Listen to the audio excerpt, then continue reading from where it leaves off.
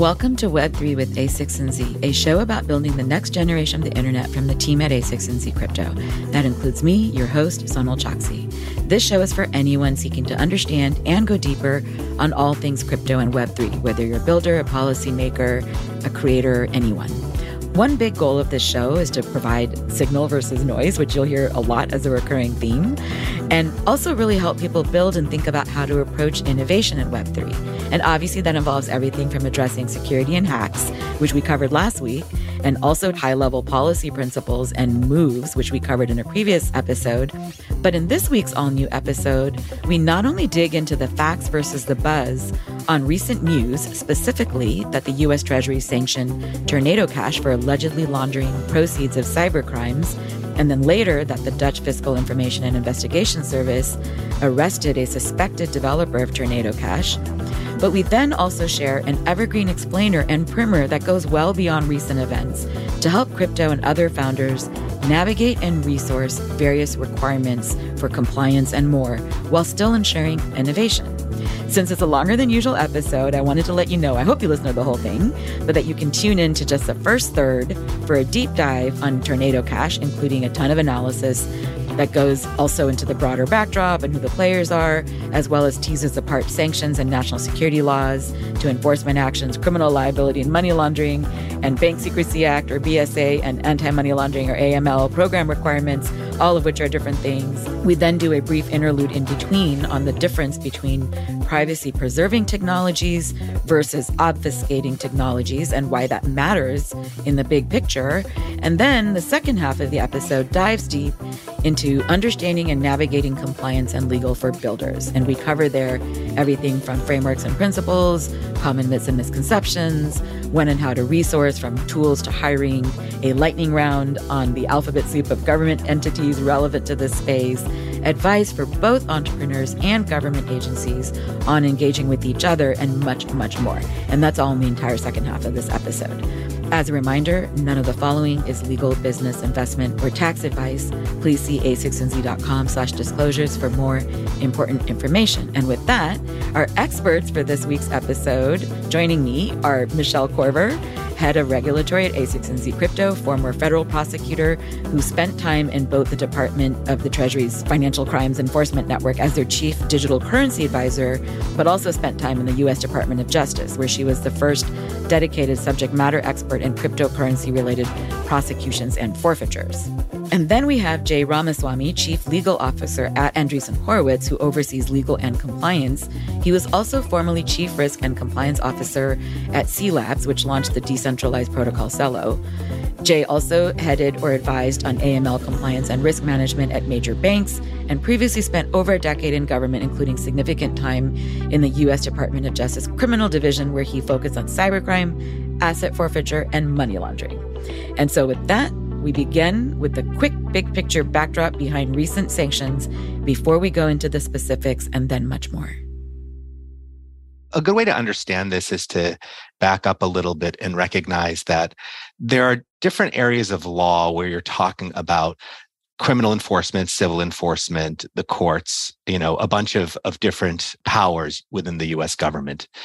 Sanctions powers are firmly executive branch powers, meaning they're really foreign policy powers. And what sanctions represent overall is an exercise of U.S. foreign policy against threats to national security. It's done through the financial system because of the role that the U.S. plays in the global economy. If the U.S. does something, it generally has broad impact and others will follow. The important issue here is that IEEPA, the International Emergency Economic Powers Act, is the broad authorizing statute, and it was passed several decades ago.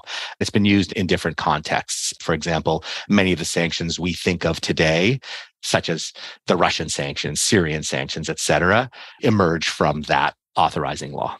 But just under a decade ago, the government did something fairly novel. It issued an executive order under IEEPA that targeted the threat of cybersecurity.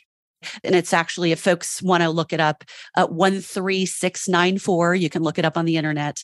It was amended on December 29th, 2016. So it would have been during the Obama administration. And what's different about this particular executive order is, although sanctions still are and have primarily been focused on financial activity, this really put a different spin on the way sanctions are imposed, because it really focused on those cyber-related activities that potentially were causing national security harm. So then how does it connect to Tornado Cash specifically, and like what's going on right now? Like, why now?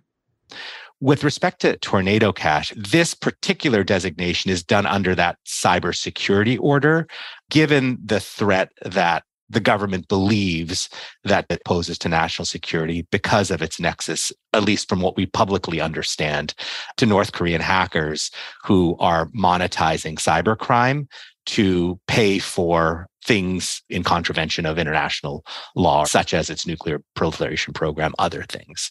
Yeah, I think it's also important to consider the political pressure that agencies may be under in order to find some sort of solution to the aggressive activity being committed by North Korea in the direction of our country and in financial systems.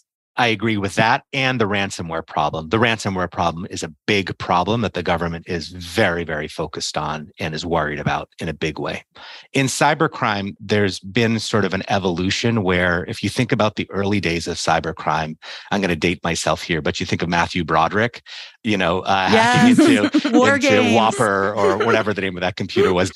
Over time, cybercrime has really morphed into an illicit underground business that's run by organized crime on the one hand, and nation states on the other, that basically use their relationship with organized cybercriminal organizations to give themselves some plausible deniability and distance. And so a lot of what has happened in the cyberspace over the last several decades has been a move from a sort of primarily criminal prosecution model to almost an interdiction model, where you may never get your hands on the person behind the keyboard. So how do you work with criminal prosecution in that context?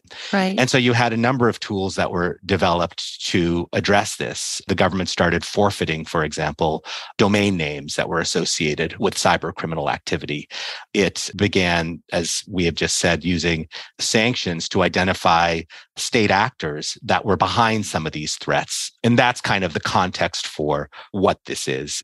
A simple example of sanctions in the cyber-related activities context could be a state actor group that gains unauthorized access to, say, Department of Defense or some important military contractor computers. Not even a hack or a theft, but the intrusion alone, accessing very important national security information or classified details of some weapons system, et cetera.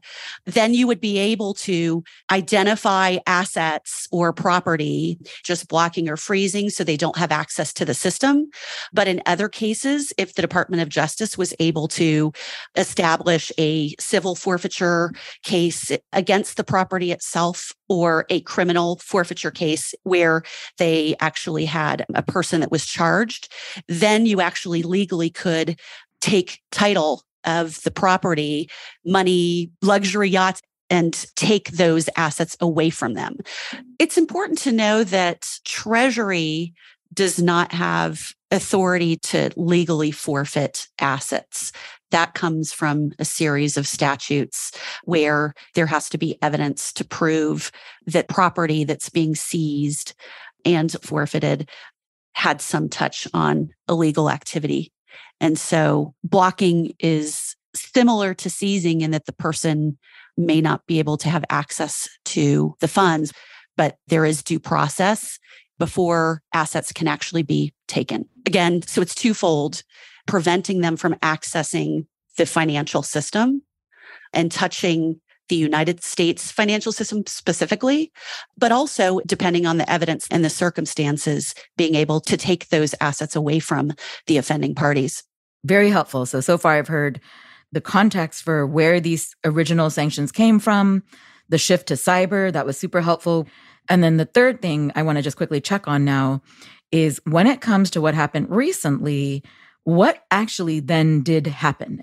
This part is not clear to me. So what actually happened to the developer of Tornado Cash? Like, what is the fact? Because the narrative out there is like, oh my God, this is being illegalized and that is being illegalized. Is it a lawsuit? Is it a sanction? Is it an action? Is it I don't even know what it is. Like, it's very lost actually in the murkiness of the narrative out there. It's really an action that's brought by the Department of Treasury, and it's imposition of economic sanctions under this authority delegated to the president in IEPA and the National Emergencies Act, the NEA. And in effect, what this action did was list or designate both Tornado Cash as well as a number of wallet addresses associated with Tornado Cash on what's called the SDN list, or the Specially Designated Nationals list. Sometimes it's referred as the blacklist. Yeah. So I think the important thing to recognize about sanctions is that sanctions block property. So in other countries, they're sometimes called blocking statutes or embargoes. To Michele's earlier point, that is a purely administrative action. The US doesn't get title to those assets. It's blocked in the financial or other institution that has it, and they have an obligation to segregate that property in order to know that it exists. And the reason for this is if at some point the sanction is lifted, the property goes back to the individual. So sanctions don't change property rights. All they do is you no longer have access to the property and you can't use it financially to do whatever you've been doing. The government may then at that point have sufficient evidence to bring a forfeiture proceeding, which is a formal, legally recognized proceeding where you go to a court of law and say that this was criminal proceeds, contraband or the proceeds of a crime. And the US will then go and institute a formal court action to seize that property. If they do that, then it becomes US property under longstanding forfeiture laws that go back to, I think, the Admiralty days. Yes. But it's important to distinguish between that administrative action, which is effectively what Treasury is doing with sanctions, and a legal action, which is what forfeiture is. And then if the Justice Department chooses to bring a criminal action against an individual because they did something that's a crime, that's a separate set of rules. So it's important to understand those distinctions. And one of the important distinctions that makes this particular action a bit novel is that there aren't individuals that are named. So, for example, there are many people that have stated that the developers were blocked. That's not correct. What has been blocked is the URL and those Ethereum wallet addresses that facilitate the use of this service. So there's been no individuals that have been designated. And so the designation is really similar to bank accounts because the wallet addresses are locations or code that facilitate both the holding and the transfer of assets, in this case, cryptocurrency. Michele, if I remember correctly, too, it was novel in that for the first time back when OFAC designated wallet addresses, which I think at the time was considered helpful to the community because it gave people a specific thing that they could look out for on chain, as opposed to something a little bit more nebulous where you had to convert what was on chain with what was off chain. Exactly. And what was interesting about that was that the wallets in that context were really very similar to what we think about as far as a bank account attached to a person, because the wallets were attached to either individuals or group of individuals that had been somehow identified by Treasury as involved in illicit finance or some type of national security threat activity. And so then you're just designating those wallets, which are going to be in this context akin to a bank account that belongs to particular actors. What does OFAC stand for? Can you say that really quick? It's the Office of Foreign Assets Control. And it's an agency, well, rather, it's a section within the Department of the Treasury. Got it. I think the other part of the narrative that's been coming up is SDN, the Specially Designated Nationals list, the quote, so-called blacklist.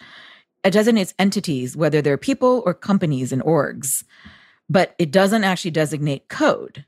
So what is the first time here? Like, is it code that's being sanctioned?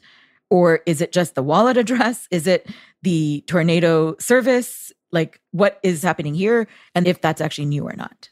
So it's new in that the addresses operate in a way that is different than Bitcoin transactions do. So we've seen that Bitcoin addresses have been designated in the past, but in designating addresses that operate as smart contracts, that's where this is different, even though it's still designated an address, if that makes sense. It's not a wallet address in which there's a private key holder who controls it. Exactly. Right? There isn't a controlling person behind it. And then just the other question on what was novel about Tornado Cash and what wasn't. Can you guys give me like a bottom line? The not novel part is actions against mixing services. I think the government has foreshadowed for many years that mixing services with a lot of illicit activity going through them is a risk that they are going to move after. The novel thing was the designation of wallet addresses that are smart contract addresses. What was novel to me was that the designation wasn't attached to a particular person. Okay, so what actually happened with this arrest in the Netherlands? Because on one hand, we're saying that, okay, people aren't being targeted, there's no single owner, but then the word is that a developer of Tornado Cash was arrested in the Netherlands. So what's actually going on there? Yeah, that's interesting. If you look at the language from the press release that came from the prosecutor's office in the Netherlands, it tells you a lot. What was reported last week from the Dutch prosecutor's office is that an individual was arrested in Amsterdam. So the individual is identified as a developer of Tornado Cash, right? And using Tornado Cash.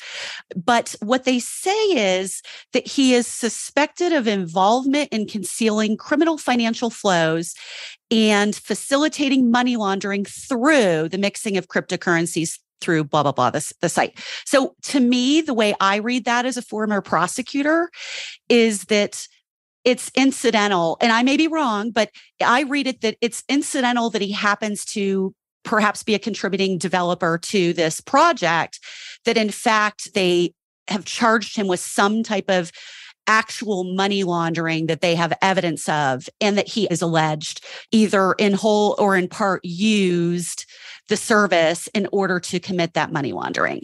And I think we'll know a lot more once they actually go forward with court proceedings and some of the charging documents are released.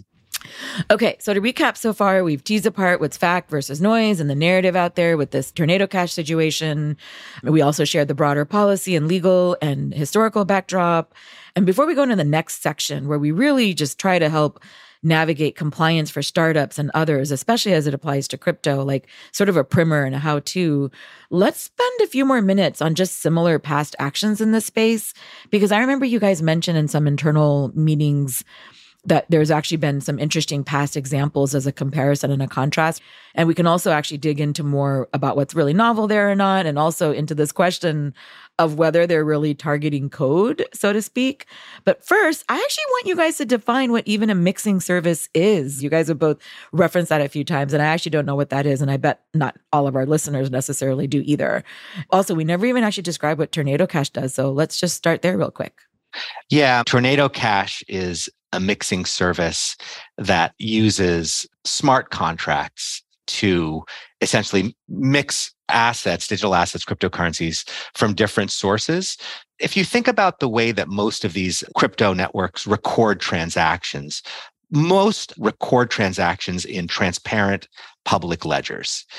As you may have heard, that's actually a benefit to law enforcement, to regulators, because they can actually trace proceeds, and it's assisted law enforcement in unraveling cases of scams and others where they've been able to identify and at times, recover proceeds from illicit activity.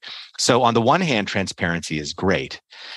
On the other hand, if you're just a legitimate individual, you don't necessarily want everybody to know everything you've transacted on the blockchain, particularly because once you send one, crypto to somebody else's wallet, they know who you are, and then they can track and trace everything that you've done.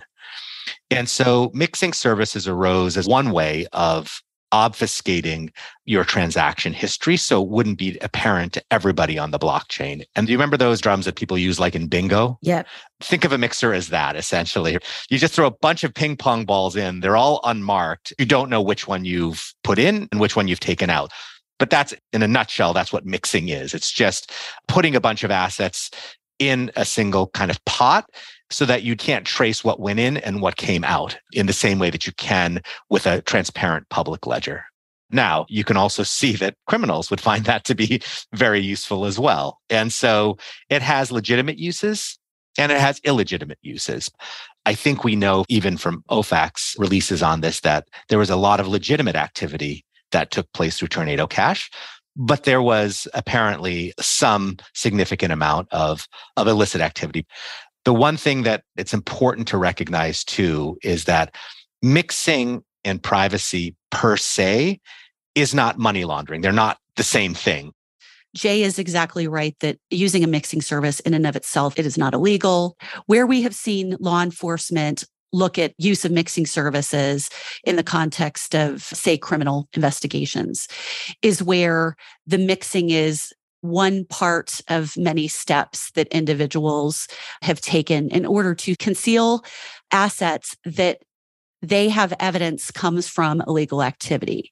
You could have totally clean assets that are being mixed for a variety of illicit reasons. You can also have use of the mixing service to conceal or try to somehow make clean or appear to be clean assets that are dirty from the start. So that's an important distinction, is that use of a mixing service may show up, say, as probable cause in an affidavit for a search warrant or for a seizure warrant, but you're looking at unlawful activity and illicit funds to begin with. And then a prosecutor may rely upon the fact that a mixing service was used as one of many things to circumstantially prove that the person's intending to launder the funds, if that makes sense. It does make sense. And that was very helpful for also defining mixing services. So to talk about some of the prior Treasury actions against mixing services, we can look to Helix, a darknet mixing service. And the way it worked is that the individual was actually advertising money laundering services on darknet markets. The individual also had, interestingly, another kind of attached business, which was kind of like a Google for illegal activity, kind of like you would have ad clicks. What's different about this situation from the Helix action, the individual, as well as the website being shut down by law enforcement, there was an enforcement action brought by FinCEN, the Financial Crimes Enforcement Network, a different bureau within the Treasury than OFAC, as well as a Department of Justice indictment that was brought for operating an unlicensed money transmitting business.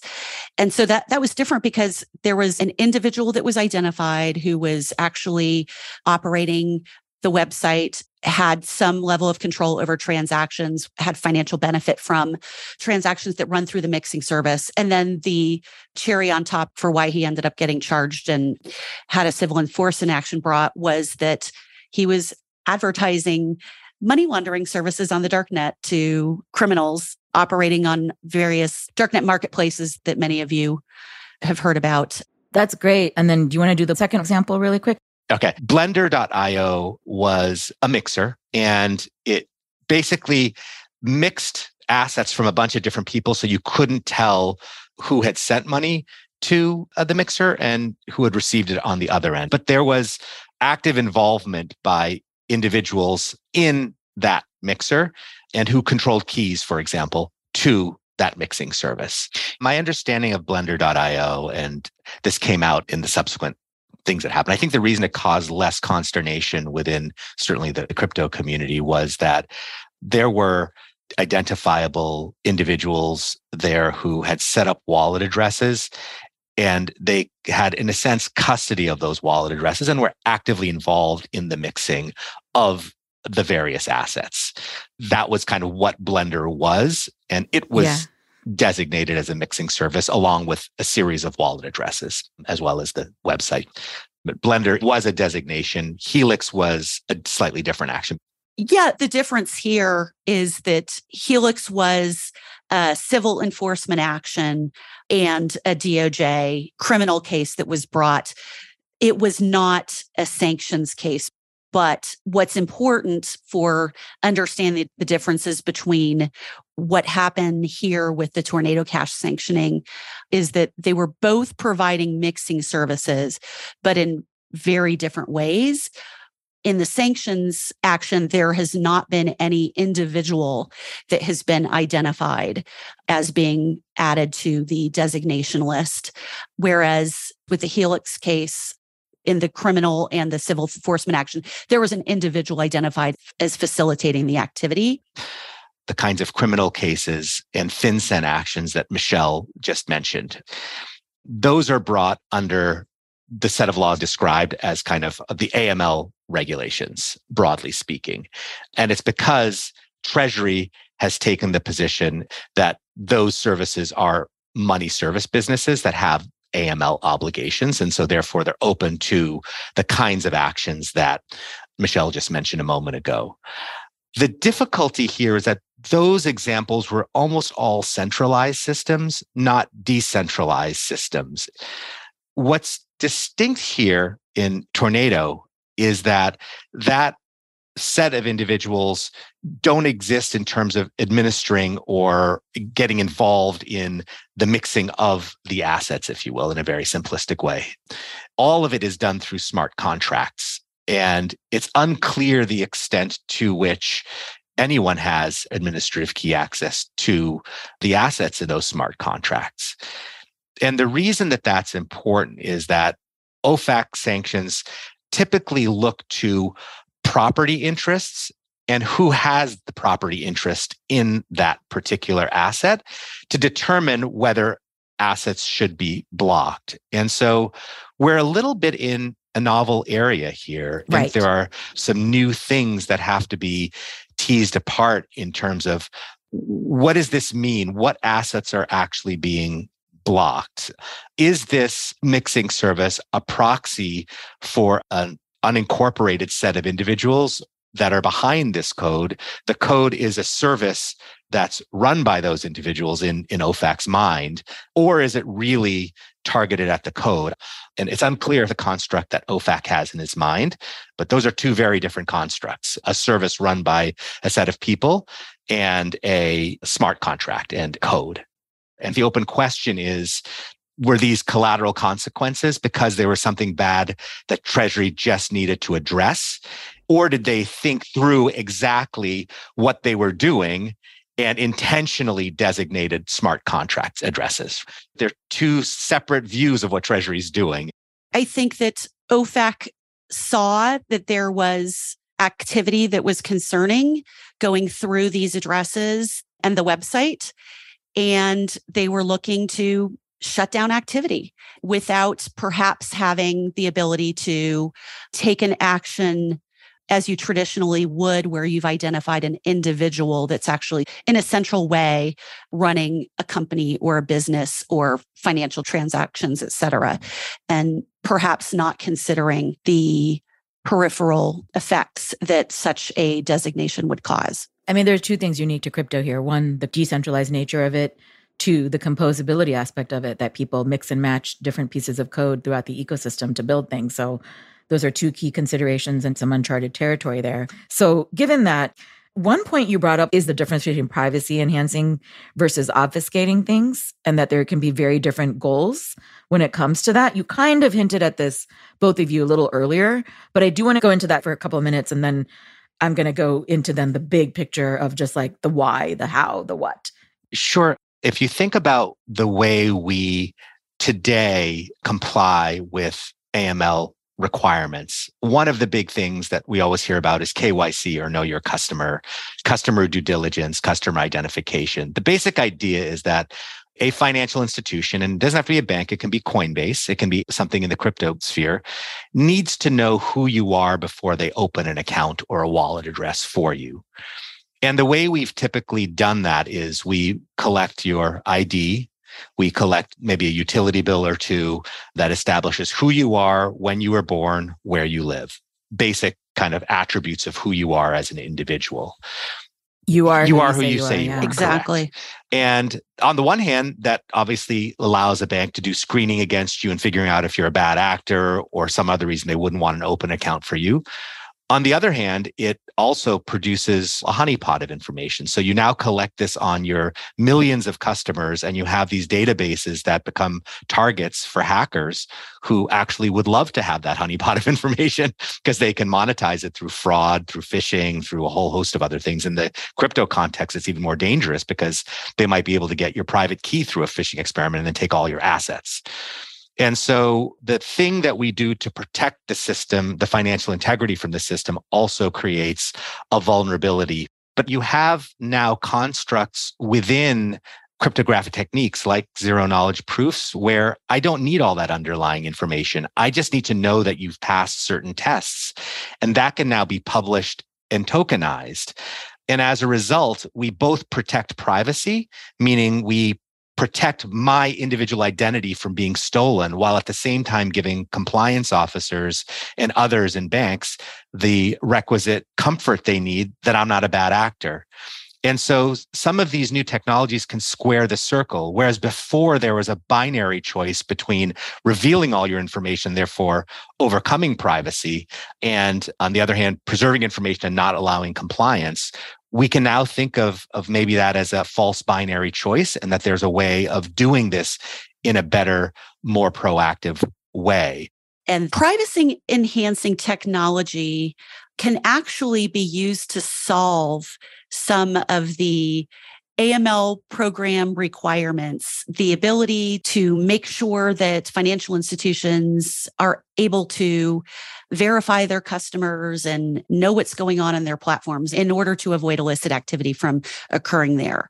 One of the privacy enhancing technologies is the concept of digital identity, and that an individual could be verified without having to reveal their name and date of birth and all of their information every time that they're touching some platform. One of the cool things about the promise of this new technology is that it reaches way beyond what we look at from the context of the financial institutions and financial activity. Something as simple, and I use this analogy sometimes when I'm talking about the idea of tokenized either identity or data points, et cetera, where say you have to check to make sure a person is old enough to drink, to either buy alcohol or get into a bar. You wouldn't have to show a driver's license that has all your information. You would just have some verifiable token that actually says this person is old enough to get into the bar or to buy the alcohol.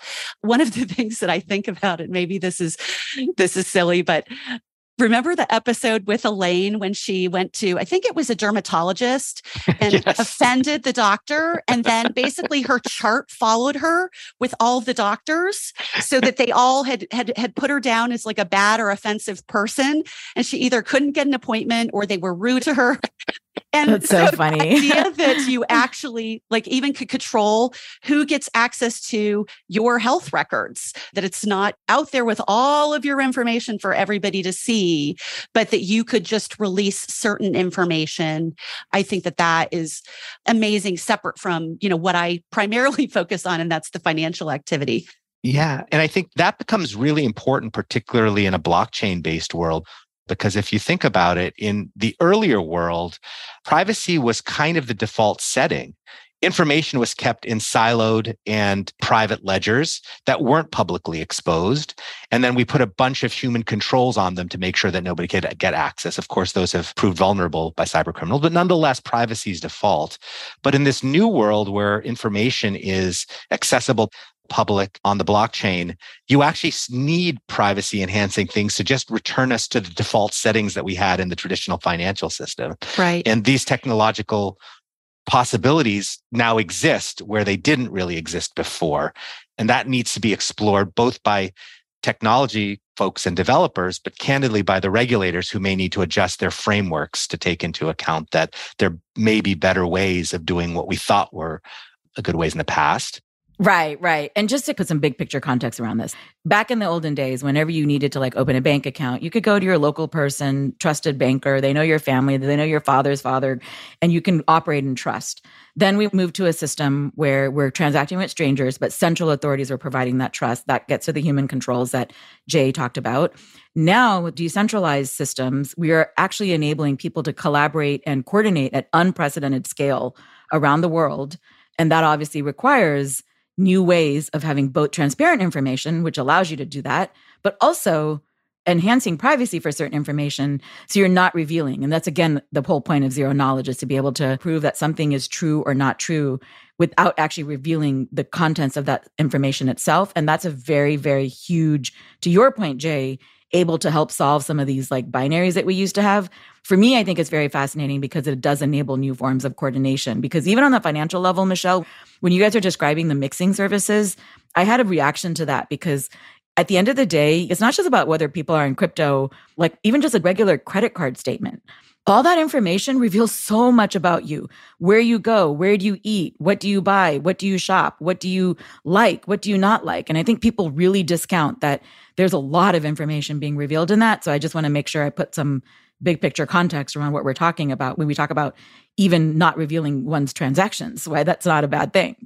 Yeah. And I think you raise a really important issue around our privacy frameworks. Most people don't recognize that we have something called the Right to Financial Privacy Act, which actually formally, I did not know that. It formally protects financial privacy. It was passed in the 70s, I believe. And the idea was that we actually do think that financial privacy is important.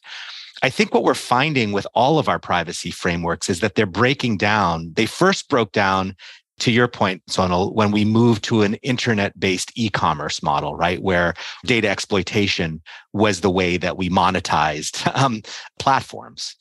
And as a result, there's a ton of information out there that if anybody looked at, they could know exactly who you are. And a lot of the constructs that we've used to maintain that basic privacy, because it was really around financial institutions, really, we don't have a ton of protections around them. And so I think we're going to have to think about new technological frameworks of the kind just discussed a moment ago, and maybe new constructs as well from a legal and regulatory point of view that recognize that these are adequate ways of protecting privacy. And it's okay that they're not fully transparent because they still achieve the compliance outcomes we want.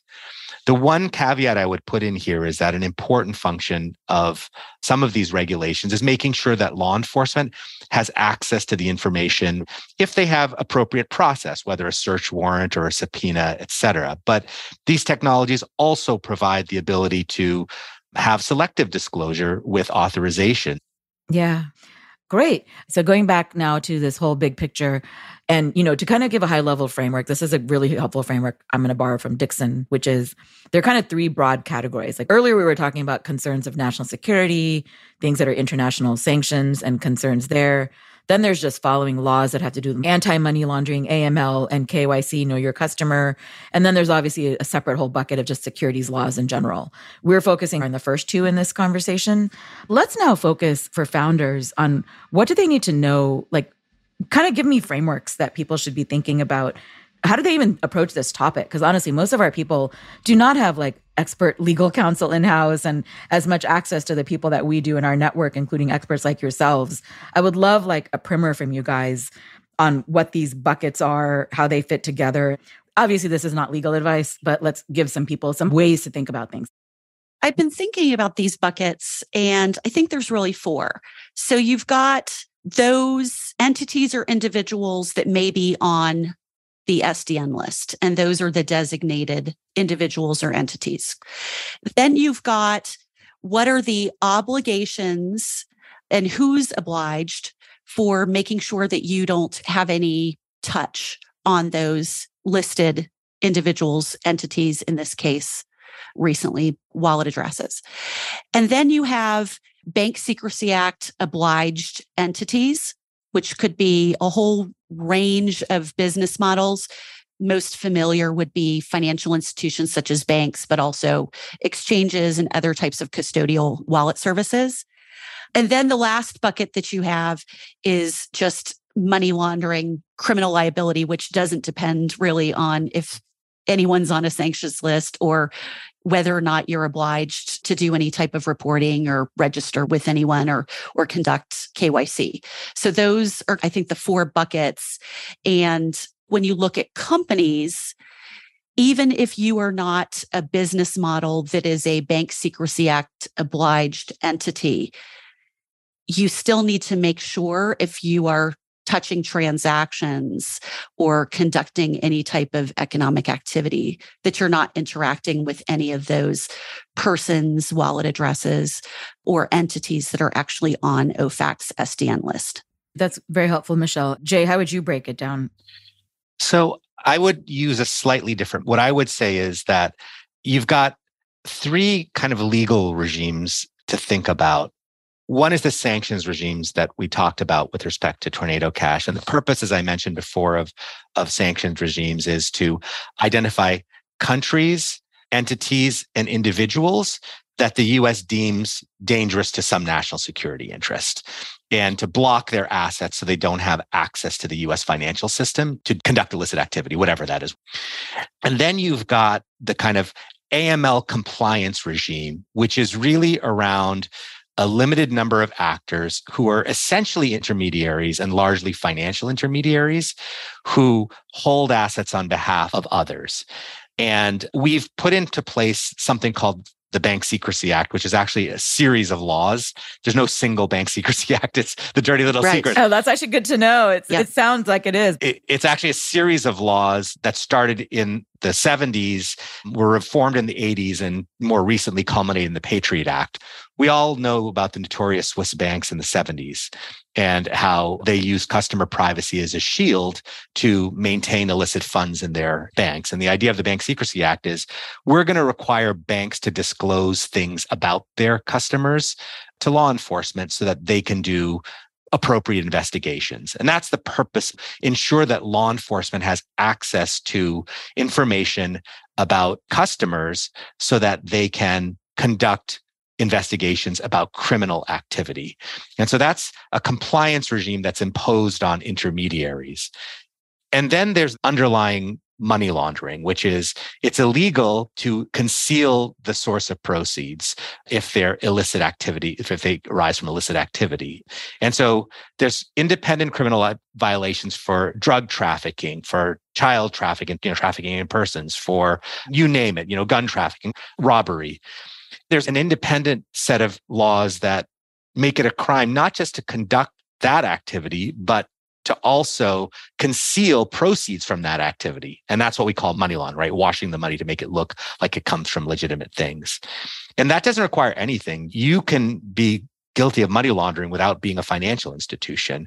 And in fact, there's a series of cases, which I think Michele could even describe in better detail than I, where people like money mules don't really know that they're transporting drug proceeds, but that's a criminal violation. And so if you're an entrepreneur, you want to figure out what is your underlying source of risk. Do you have a fear of bad activity coming through the things you've produced? And if so, even if you're not a financial institution with like BSA AML obligations, you might still have underlying money laundering risk. And then the sanctions risk we talked about before, which is attaches to any US person. And these aren't compliance obligations per se, they're just underlying obligations to ensure that you are not dealing in illicit proceeds. So that's kind of how I would put the three buckets. They overlap significantly with what Michele said, but that's the way I would construct it. I liked the way he articulated this, but what I would flesh out a little bit is that when we look at the sanctions bucket and that businesses need to consider their exposure to liability with Treasury for this, it's not about worrying about going to jail because that requires willful activity. But unfortunately, the civil liability for an enforcement action to be brought if a person interacts with a sanctioned entity is strict liability, which means you don't have to prove that you intended to do it. You just did. Now, that doesn't mean that the Treasury is going to come after, and they don't have the ability to come after every single person that potentially might touch, whether it's an account or a person or a business that is sanctioned or an individual that is from a sanctioned jurisdiction such as North Korea. But it does require that you actually evaluate that risk, and that if in fact you determine that that has occurred, there is reporting that's required. And there are really, really steep fines for a finding that you violated those sanctions. But again, we hear people very, very nervous about being charged with sanctions violations and going to jail. And that requires willfulness. That's a criminal prosecution, as opposed to an enforcement action, which would be brought by the Office of Foreign Assets Control relating to strict liability. You, in fact, did have a touch on some sanctioned entity. So, sorry, just to break it down, even kind of bottom line it very simply, is the difference between the civil enforcement and the criminal that one is intended and the other is you just did something? Yes. Okay, that's super helpful. And then the BSA and AML requirements are just compliance that are required because you just have to show that you are following the money, essentially, that it's not like it's attributed. People are saying who they are. Yes, it requires you to do something proactive in order to be compliant. And it would only apply to those entities that actually are obliged under the law. Right. The distinction that Michele drew is important, but people should understand also that even just an OFAC violation is a serious thing. Yes. They're both pretty severe consequences, but I think it's important to draw that distinction between a criminal violation, which involves potential jail time and money, and a kind of administrative violation of OFAC, which is still serious because it involves significant penalties and reputational risk, candidly. Right. You don't really want to be associated with having an OFAC finding against you. That can cause all sorts of other things. And one of the serious repercussions reputationally, well, it's not really reputationally, but you could have banks deciding to sever relationships and not offer you banking services because you have had an OFAC action brought against you. Yeah, I'll say from having been in the financial system, you won't get a bank account. If you have an OFAC violation against you, you're pretty much cut off from the financial system at that point. You are literally blacklisted in that way too. So it's both the really high fines, no slap on the hand fines in these circumstances, plus reputational risk, plus potentially difficulty in actually doing business with the rest of the financial system. So going back to the taxonomy you guys both did, which I thought was very helpful, because the way I read it is that, Jay, your taxonomy, I thought sort of just targeted what are the categories, more oriented, high level. How does the people who are the lawmakers and policymakers think about these things? What I found helpful about Michele's framing, complementing that, was it's sort of what you as a person building have to think about. It's almost like an inverse. So Michele took it the other way, which is a little bit like these are the categories you have to think about as a builder, because you're either building something that can touch something, you're building something that you have to protect the information, et cetera, et cetera. I would use them both. And the reason is I think people will be interested in the high level, but I think that they're going to want to know, where does my shoe pinch? So I'm sitting here, I'm trying to do the right thing. I'm trying to build a protocol. How does this impact me? So along those lines, let's actually bottom line it for how does this actually translate into practice for someone who's a builder? What should builders do? Because honestly, that sounds like a lot to track. Frankly, you're trying to build, you have a lot of stuff to do. You don't even have resources. People always talk about how compliance in general is already a heavy-handed thing for small startups to do because you don't even have the resources to do a lot of these things. And you're trying to innovate, which is a good thing. So what would you say to help people navigate that? How should they think about it? What are the questions they should ask? And what are the things that they need to do?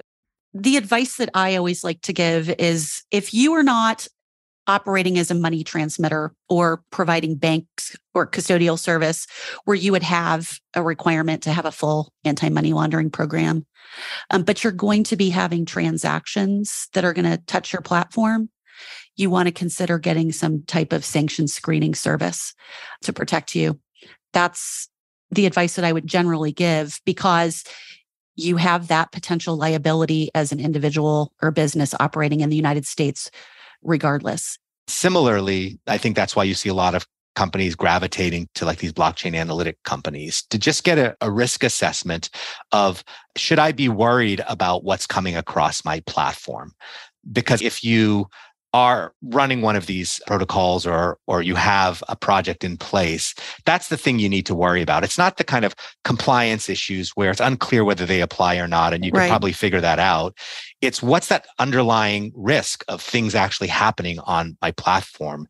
Things like the Bank Secrecy Act are about a compliance framework, and they're intended to control an underlying risk, the money going through the system. And so I always want to control for that underlying risk. I want to understand what are the touch points, what are the things I worry about bad actors coming across my platform, and what can I do to monitor it? And if you see a bunch of stuff coming across, then you'll have to have that next question, which is, can I do anything about it? What should I do about it? But having the visibility, that's the thing you should be controlling for and thinking about.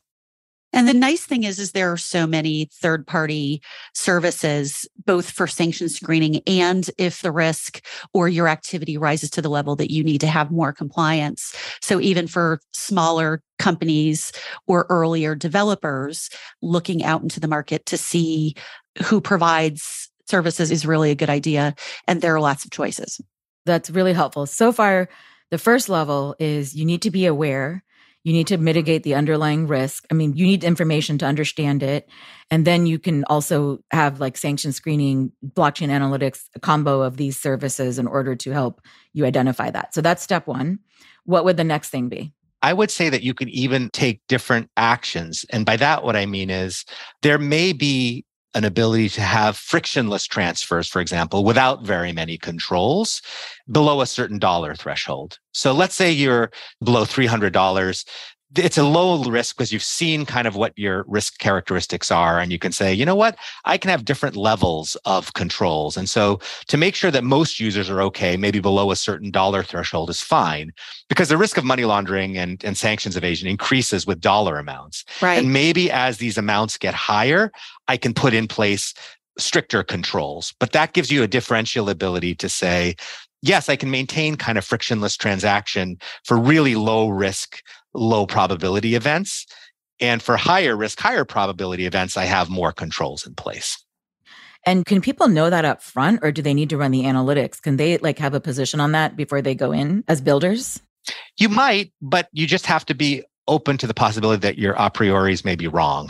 So you might think, oh, this is really low risk. Who's going to want to use my platform? And it's really targeted. I have good intentions and it's targeted to, helping the disenfranchised. So I don't need to worry about this stuff. But without the data, it's just hard to know. Criminals are really smart at the end of the day. Yeah.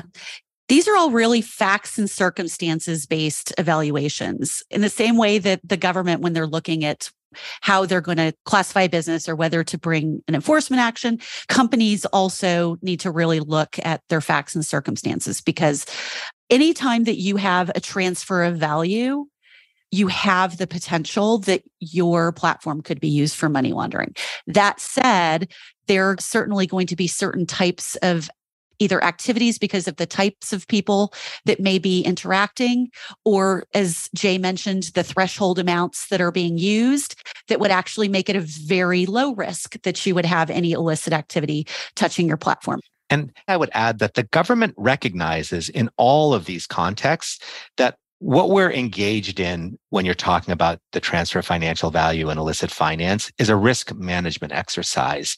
There is not an assumption that we're going to eliminate illicit financial transactions to zero. Absolutely not. Because you could do that in the same way that you could prevent cybercrime by completely disconnecting all computers and shutting down the internet. Yeah, or exactly. fraud. You're never going to stop people from engaging in fraud, no matter what the method is.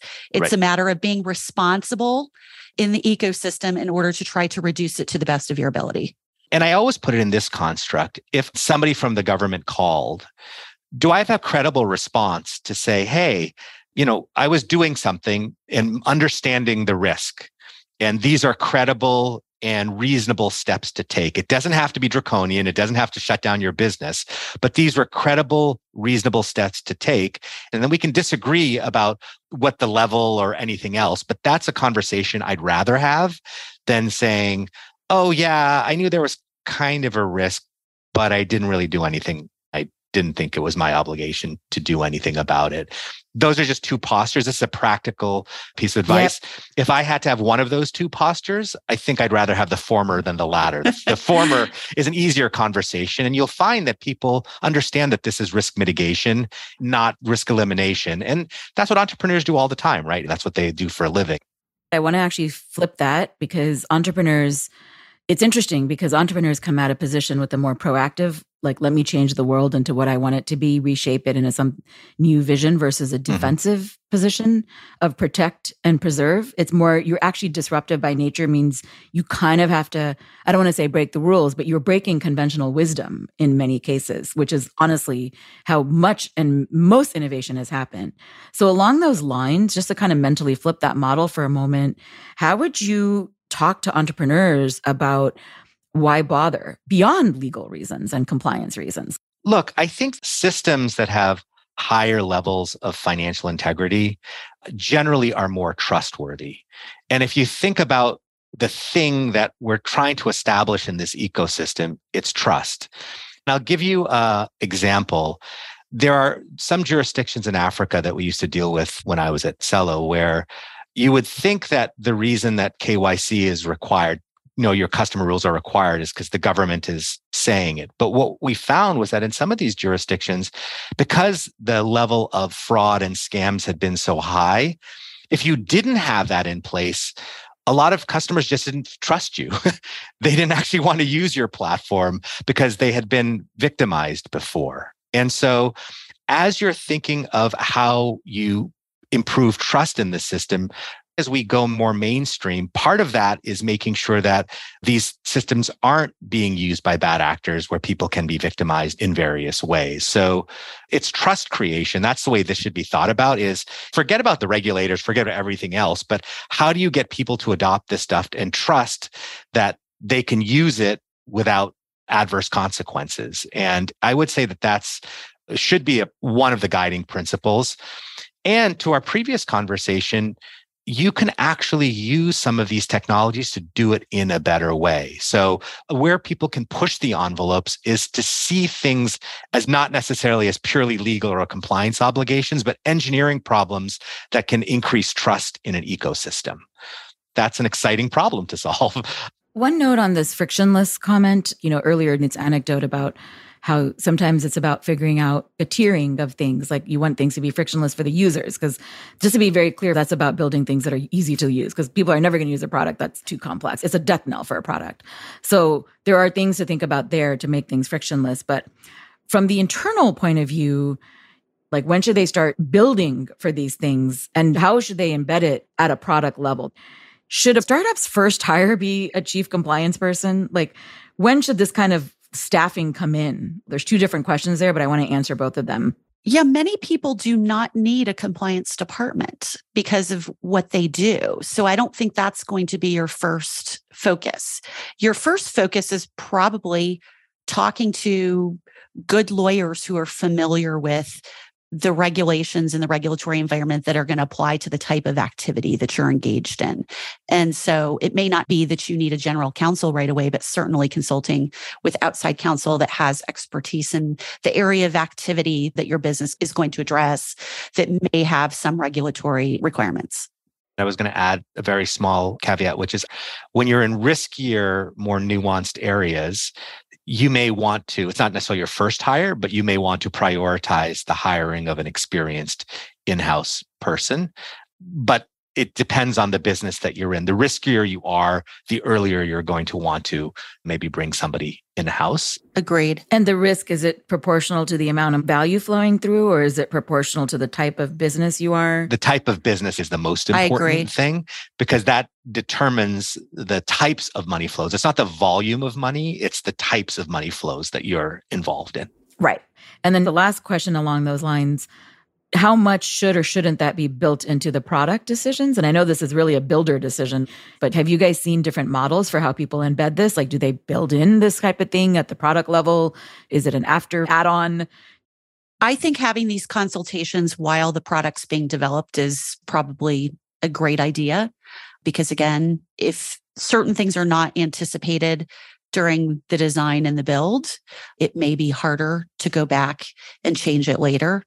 As much as you want to, build without the interference of attorneys saying, no, don't do that, it really actually is going to be better from a financial perspective, particularly if it's something that has to change the product or the way you deliver the product drastically. Later, you can save a lot of worry and likely money by actually having those conversations early during the build phase. Yeah, agree 100%. And this is where I think expertise, not just in like what we're talking about in the substance, but, advice on when is the right time to bring in counsel. Who are the right people? Because I think it matters. Like you can have lawyers who are constructive and those that are not. So oftentimes the personnel decision is the important decision. It's not whether to, it's getting the right person who understands how to work within a commercial environment. Right. In a collaborative way versus adversarial. That's right. And that's something that folks, whether they're good venture capitalists, whether other people in their network, identify the right people to play those roles, because not every lawyer is equal. Some are more sensitive and nuanced and understand how to make a decision that helps the business develop, whereas others can be a little bit more resistant to novel approaches and ideas. And so really choosing the right people from whom you're getting that advice is key. Entrepreneurs should rely on their networks and on people who are knowledgeable about these sorts of things to make sure they're hiring the right types of people for these circumstances. Are there just common myths and misconceptions just in general when it comes to founders navigating these topics? The one thing I would say is the government is not a monolith. And I think that there's an assumption that there's the government, especially in the US. There are multiple agencies with multiple competing missions. And that's the important thing, is each of them is empowered to follow their mission, sometimes to the exclusion of others. Oftentimes they're working at cross purposes with one another, and you just have to understand who you're dealing with in order to be able to navigate appropriately. Can you give me a quick alphabet soup? Like, what are the agencies involved with sanctions? What are the agencies involved with KYC, AML? Who should people know when they hear the acronyms? What do they sort of cover? Just kind of give me like a very high level. Start off with OFAC. Okay. So the Office of Foreign Assets Control, referred to as OFAC, it falls under the Undersecretary of Terrorism and Financial Intelligence. It sits as an office within the Department of the Treasury. And interestingly, it started in some other format with a different name during the War of 1812, related to, I believe, protection of some sailors against the British government.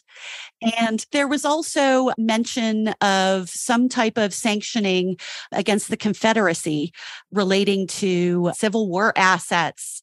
So this has been an entity that's been around for a while and evolved in many ways. Yeah. It administers and enforces economic sanctions programs primarily against countries and groups of individuals. And all U.S. persons must comply with OFAC regulations, including all U.S. citizens and permanent residents, regardless of where they are located. Is there any other big agencies people should know of when it comes to this whole sanctions dialogue as related to Tornado Cash and anything like that? Well, any action that's brought is done in consultation with the Department of State, so the U.S. State Department, and criminal prosecution for violation of sanctions is brought by the Department of Justice. Got it. Okay. That was sanctions and national security related. Now, AML and KYC, what are the main entities and players that we should be aware of here? The bureau within the Department of the Treasury responsible for administering the series of laws called the Bank Secrecy Act, which sets forth the requirements for a risk-based approach and all of the AML, blah, blah, blah, is the Financial Crimes Enforcement Network, referred to as FinCEN for short. The Department of Justice prosecutes violations relating to AML compliance deficiencies. I have a really hard time believing it's just one, because I feel like, is that really like it? Weren't there more people to worry about? We've got state agencies. There are some state requirements related to money transmitting laws.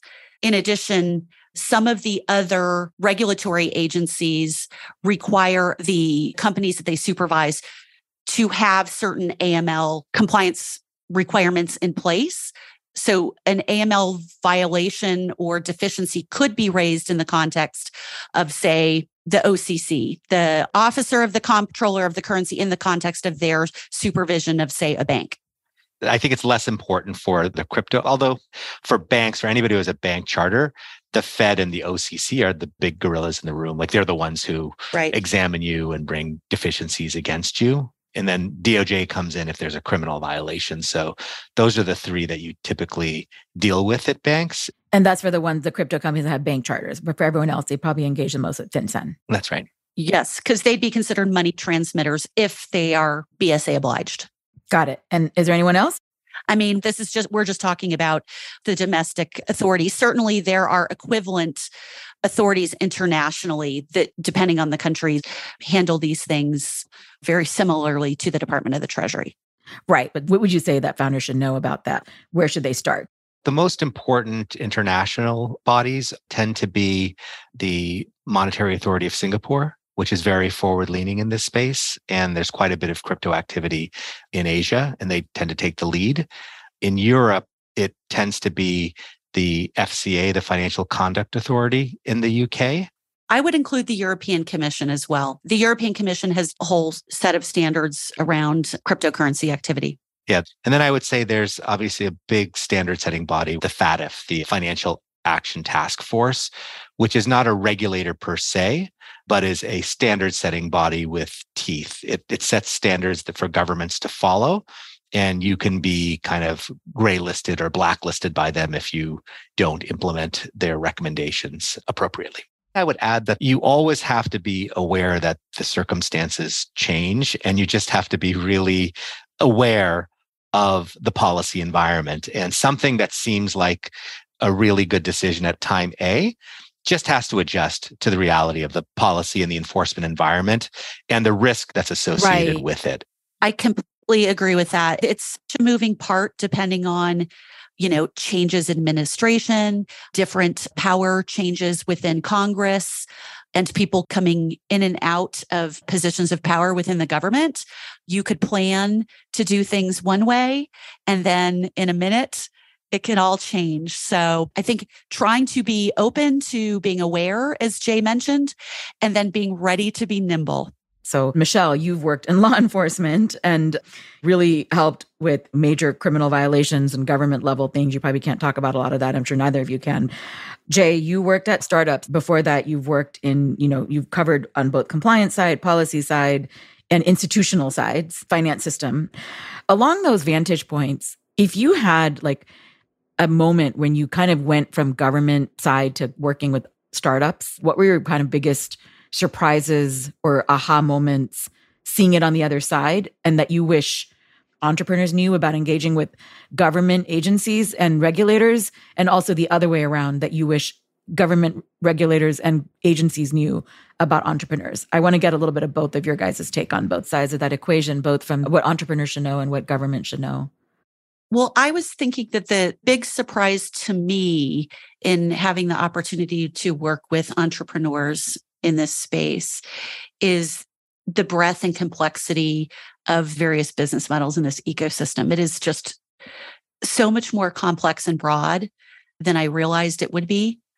And I think that to the extent that time can be carved out to actually talk to folks inside government about this variety and these different types of business models, not in the context of compliance or answering, a request for documents or an enforcement action, but just to actually interact so that government folks are being exposed to this just lush ecosystem. I think that would be really helpful as they're making policy decisions. Many of the people that are working on these issues are just as excited about the technology and the innovation as they are. Great. And then the other way around? I think the second thing would be to start thinking about things early as you're building, because it's a lot easier to build those things in and consider the risks when you first start than to have to figure out a way to pivot or fix it in some cases later on. And I know that's not always possible depending on where people are. And at least for the early folks, you may not be close to market, but if you think about these things during the development stage, it will save you headaches and make it a lot easier later on. On the first question, on the government side, the thing that struck me the most when I first came to the private sector, and then even more so when I went to a startup, is it's one thing to pass a law or a policy.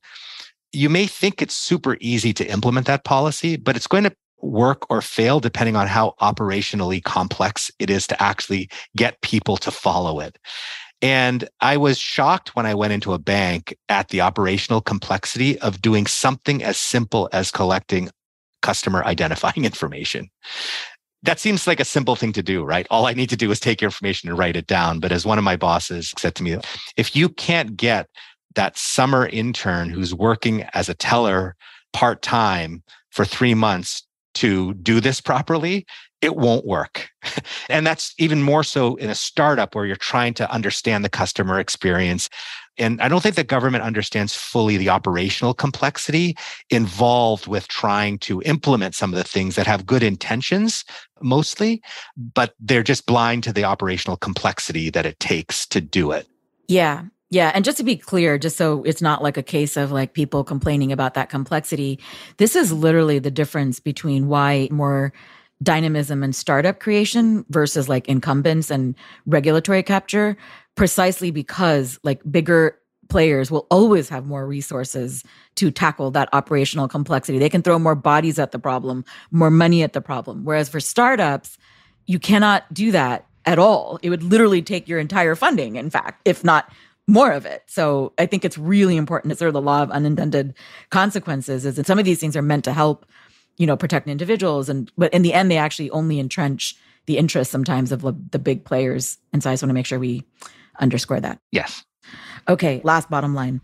If I were a founder, I would feel very much in an uncertain regulatory environment and hearing a lot of news, very flown about, because you get a lot of mixed signals. We talk about signal versus noise. It is really hard to know what to pay attention to and what not to. So from that perspective, and I know this might actually even vary by company because it's very specific to every individual company and their unique circumstance and what they're building, but I'd be very frustrated if I were operating in this environment. So what would you say to that group? I would go back to what I said before, which is put the regulations aside, honestly, for the moment and go to first principles, which is, I think, what founders like to do, right? Let's not just do things the way we've done them before. And the things that I would want to make sure is that my users, my customers have a good experience. And that good experience is about trust and is about having a system with integrity in it. And that's ultimately what all of these laws are trying to do. And so make sure you're managing the customer experience. Some of that is going to be whether they're coming into contact with illicit actors. That degrades the customer experience in a really practical way. And just focus on mitigating and managing that risk. If you do that well, and you can use some of the newer tools, some of the newer technologies, as I said, think of it as an engineering problem to be solved, not as a barrier preventing you from developing your business. The compliance issues, I don't want to say they take care of themselves, but they reduce in importance because all of the compliance frameworks are just trying to manage that underlying risk. And so focus on that as a builder, as an entrepreneur. I just want to thank you guys so much for joining this episode. This was super helpful, very enlightening. I learned a lot. And I think a lot of our listeners will learn a lot. And it's going to be really interesting to see how this space plays out. I'm really glad that we have some of the best experts on these topics here with us to shed some light on what's going on. Thank you, Michele Korver and Jai Ramaswamy. It was a pleasure speaking with you. Thanks, Sonal. Thank you, guys. Thank you for listening to Web3 with A6Z. You can find show notes with links to resources, books, or papers discussed, transcripts, and more at a6nzcrypto.com. This episode was produced and edited by Sonal Chokshi, that's me. The episode was technically edited by our audio editor, Justin Golden, with Seven Morris. Credit also to Moonshot Design for the art, and all thanks to support from A6NZ Crypto. To follow more of our work and get updates, resources from us, and from others, be sure to subscribe to our Web3 weekly newsletter. You can find it on our website at a6nzcrypto.com. Thank you for listening and for subscribing. Let's go.